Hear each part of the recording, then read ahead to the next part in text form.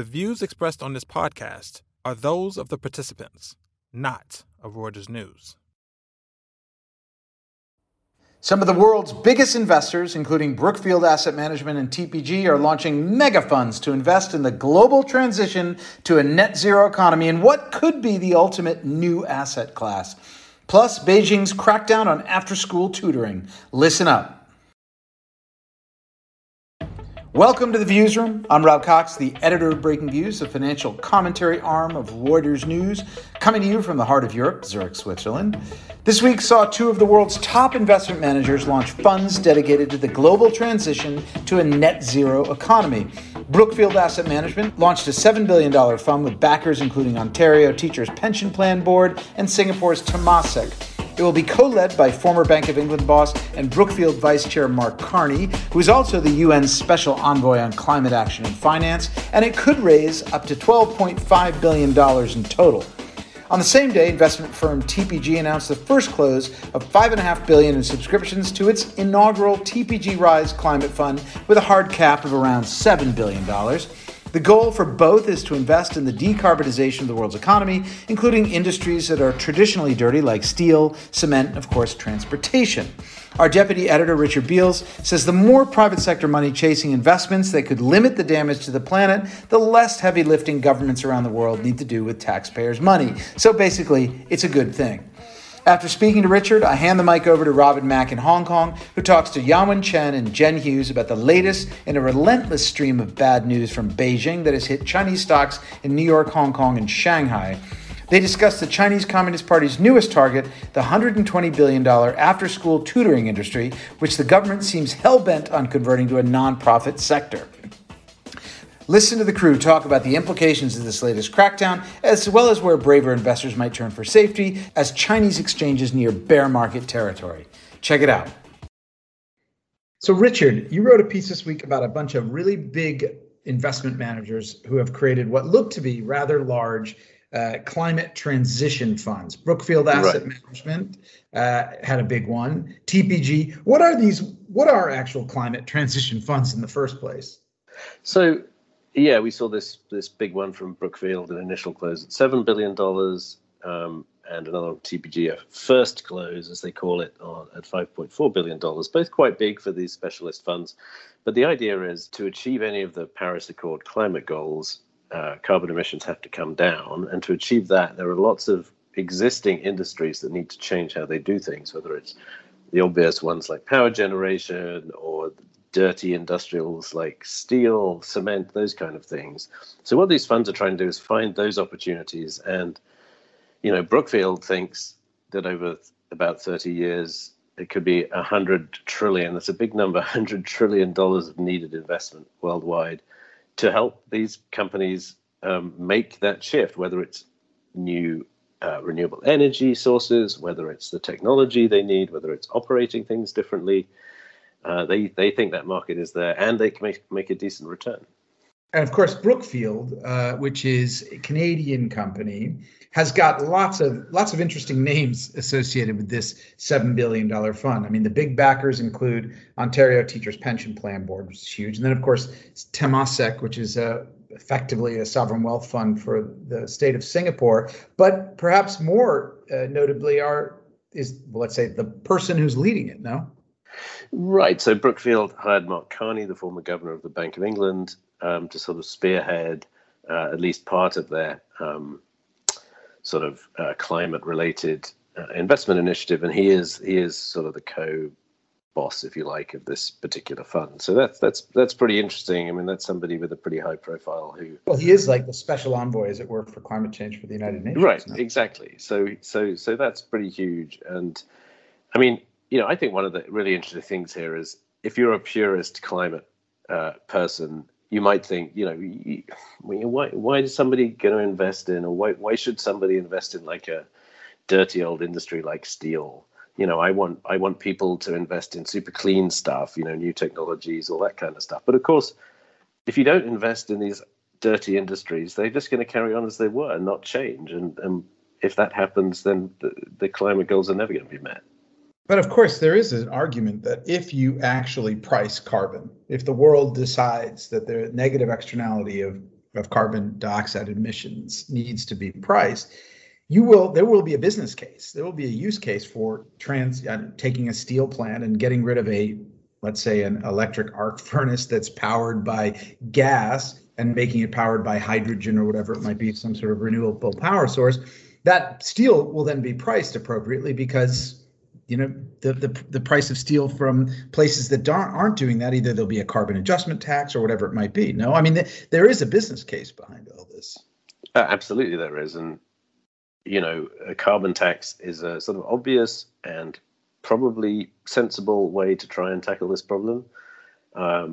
It's proved to be very hard to get individual governments to get comfortable passing a carbon tax, and let alone getting multiple governments or beyond, say, the EU bloc to agree on something similar so that it can apply worldwide. But I think with these funds, the idea is there are these investments that will give them a return regardless of any of those kind of things. Those things might help even more, but there are ways, companies, shareholders, governments, consumers, they all increasingly want these changes to happen. And the question is how to make them happen.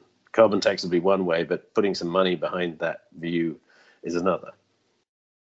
So is everybody going to now come up with a climate transition fund? Is this a new asset class, basically? Oh, geez. I mean, maybe. I suspect there are lots of existing funds that would invest in this kind of thing. I mean, if you're talking about a decent equity-like return, which is, this isn't a subsidized business. This is a real commercial business. If those investments are good, you're going to have infrastructure funds that make them. You're going to have, when it comes to whole companies, private equity funds that will buy them. But yeah, I'm guessing we'll see plenty of other transition funds as well. I mean, if the opportunity is really as big as Brookfield think, there's room for many more. Yeah, and TPG too. I mean, TPG, They tend to be at the sharp edge of this thing, right? I mean, and then, by the way, they also seem to have their own version of Mark Carney running the fund or on the board, no? Yeah, I mean, they have smart people, and they have Hank Paulson, who is spearheading this, former Goldman boss and U.S. Treasury Secretary, and one of the world's foremost bird watchers.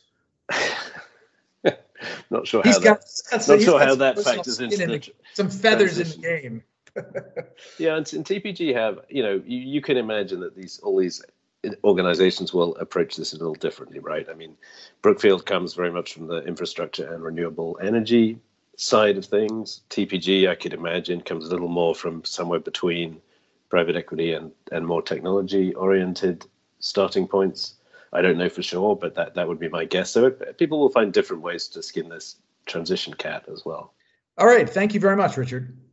Thanks, Rob.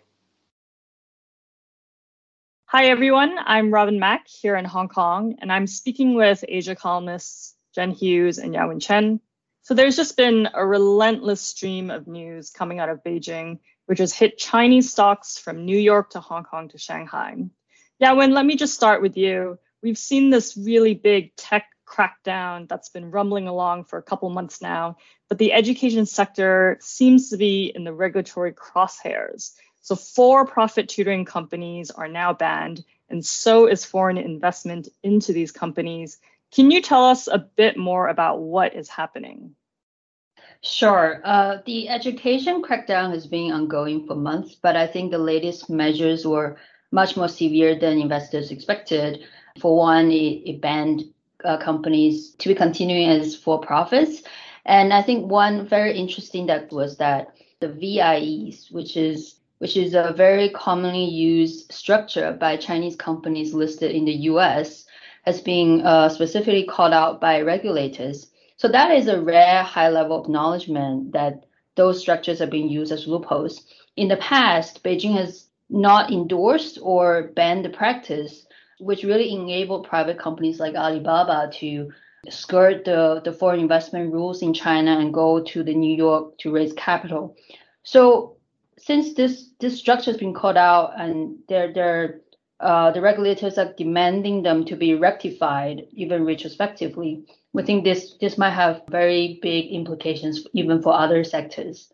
So let me back up here. Okay, so VIEs. So for those of you that are not familiar, they stand for variable interest entities. And as Yawen says, they've been used for many years by many companies to skirt around these foreign investment restrictions that China has on sensitive sectors like technology. So I think the last estimate we saw was that there are roughly $2 trillion worth of Chinese companies listed in the US, and the vast majority of those will be through a VIE structure.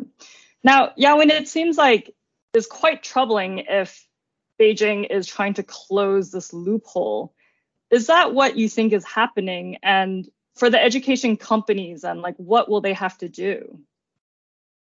It's still unclear at the moment, but it's there has been some chilling precedent where in 2009, then U.S. listed Chinese web portals, Sina and advertising outfit Focus Media wanted to do a $1.4 billion merger, but the regulators basically reviewed their application for as long as 10 months because of their offshore structure. So that was eventually called off.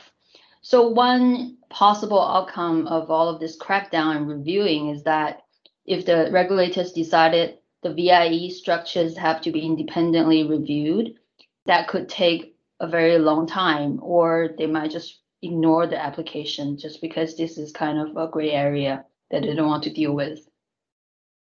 So, and we've seen sort of other regulators in other sectors kind of starting to make some noise about foreign ownership, which is, I guess, an implicit sort of an attack on these VIE structures, right? Yeah, the CSRC is being tasked with, I think, new regulatory power to review the overseas IPO application by Chinese companies. Separately, the cybersecurity regulator is being reviewing applications based on data security grounds. So there are different layers of reviewing process happening. And on the VIEs itself, the central bank has also come up with a separate rule specifically targeting payment companies, saying if they have a VIE structure and they want to use that to go for an overseas IPO, they have to report that as well. So those are all signs that there will be major regulations coming on this front. I mean, I guess the implication is that for many startups in China right now, that will just deter them from seeking foreign capital and foreign investments and using these VIE structures. But what about companies like Alibaba that already have foreign investments? Right, that's also another very big uncertainty. But the dangerous thing with the crackdown education companies right now is that the rules specifically said if they have violated the foreign investment ban, they will have to rectify, quote unquote. So it's unclear if they have to dismantle the VIE, delist from the stock exchanges, or what's going to happen. So I guess we have to follow this very closely to see the implications for bigger targets or companies like Alibaba.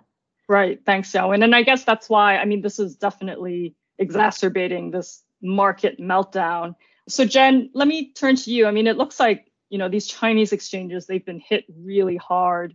And I think I've seen that Hong Kong and even Shanghai they're nearing bear market territory, which is really unusual because, for years, investors have had a really high tolerance of risk when it comes to these Chinese tech and consumer plays. Do you think that's starting to change now? Well, I think it should do after everything we've seen in the last few weeks. I mean, this is kind of like the Wile E. Coyote moment for Chinese markets, that they've just been chasing these gains. They're chasing the road around. They've gone over the edge of the cliff and they've suddenly stopped, looked down and gone, whoops. At the same time, you could say they should have seen some of this coming. I mean, we tried to list out the crackdowns we can think of in the last year. And I mean, they've clamped down on property companies. Regulators have gone after Alibaba and Tencent for the dominance of their markets. Financial technology, obviously that got hit and Ant's IPO got pulled. E-cigarette makers, have come under threat. That's all before this month. And that's not even including Bitcoin and the other bits and pieces that regulators have looked at. I mean, this month, obviously, we've had the probe into Didi Global. We've had curbs on Chinese companies raising funds abroad and what that does to IPOs in Hong Kong and New York. Obviously, there's the crackdown on education we've already mentioned. If you just put all these things together, you go, oh, it's pretty clear that they're reining in corporate excess, and maybe we need to sort of readjust our risk premium for China. And that's on top of an ongoing pandemic and US-China trade tensions and geopolitical tensions as well, too, right? Yeah, I mean, if I was Chinese regulators and you're trying to send a message to the market, you must be pretty frustrated. Like in New York or London, you look at every utterance from the Fed, the Bank of England, the ECB, the rest of it. One sniffle from Jay Powell and markets move. And China's been bashing industry after industry. And until recently, investors had just pretty much ignored it. So who are the winners from this? There must be some companies that are still quite attractive to whatever brave investors are left out there. There are some brave investors. And remember, we had such a run up that a lot of people will still be sitting on profits. Sure, their profit was 60, 70% before the last few weeks, but it might still be 20, 30%. So a lot of people are still in the money, though clearly at this point they're probably terrified as well. Winners seem to be supply chain stocks. Like Xpeng, the EV maker, the car maker, is down 10, 20% in the past few weeks. But if you look at Ganfeng Lithium, for example, which makes the battery component, that's up like 50% just this month. So we're seeing this rotation, as much as we can say what is really going on, we seem to be seeing a rotation from consumer-facing stocks, the bit that the regulators keep going after, to the supply chain. This is kind of the basis that at the end of the day, someone still needs widgets, materials, and hard things to make things with. And there also seems to be policy industrial blessing towards a lot of these industries and companies too, right? With Beijing trying to be a bit more self-sufficient and reliant in its supply chains. Yeah, China's still going to be making things, exporting things, and it doesn't want to rely on other countries for key components. Lithium, chips, all those things are absolutely key. I mean, other winners include your regular defensive areas or state-owned enterprises. I mean, they're not what you might call the most exciting long-term investment, but they've been a safe place to park a bit of cash for the last few weeks. Okay, really interesting. Thanks both, and we'll just have to keep an eye on what crackdown is coming next. That's our show for the week. Thank you, dear listeners, for tuning in. Subscribe to The Viewsroom and our sister podcast exchange on iTunes, Spotify, or wherever you go to get your podcast fixes. And check us out every day at breakingviews.com. Bye-bye.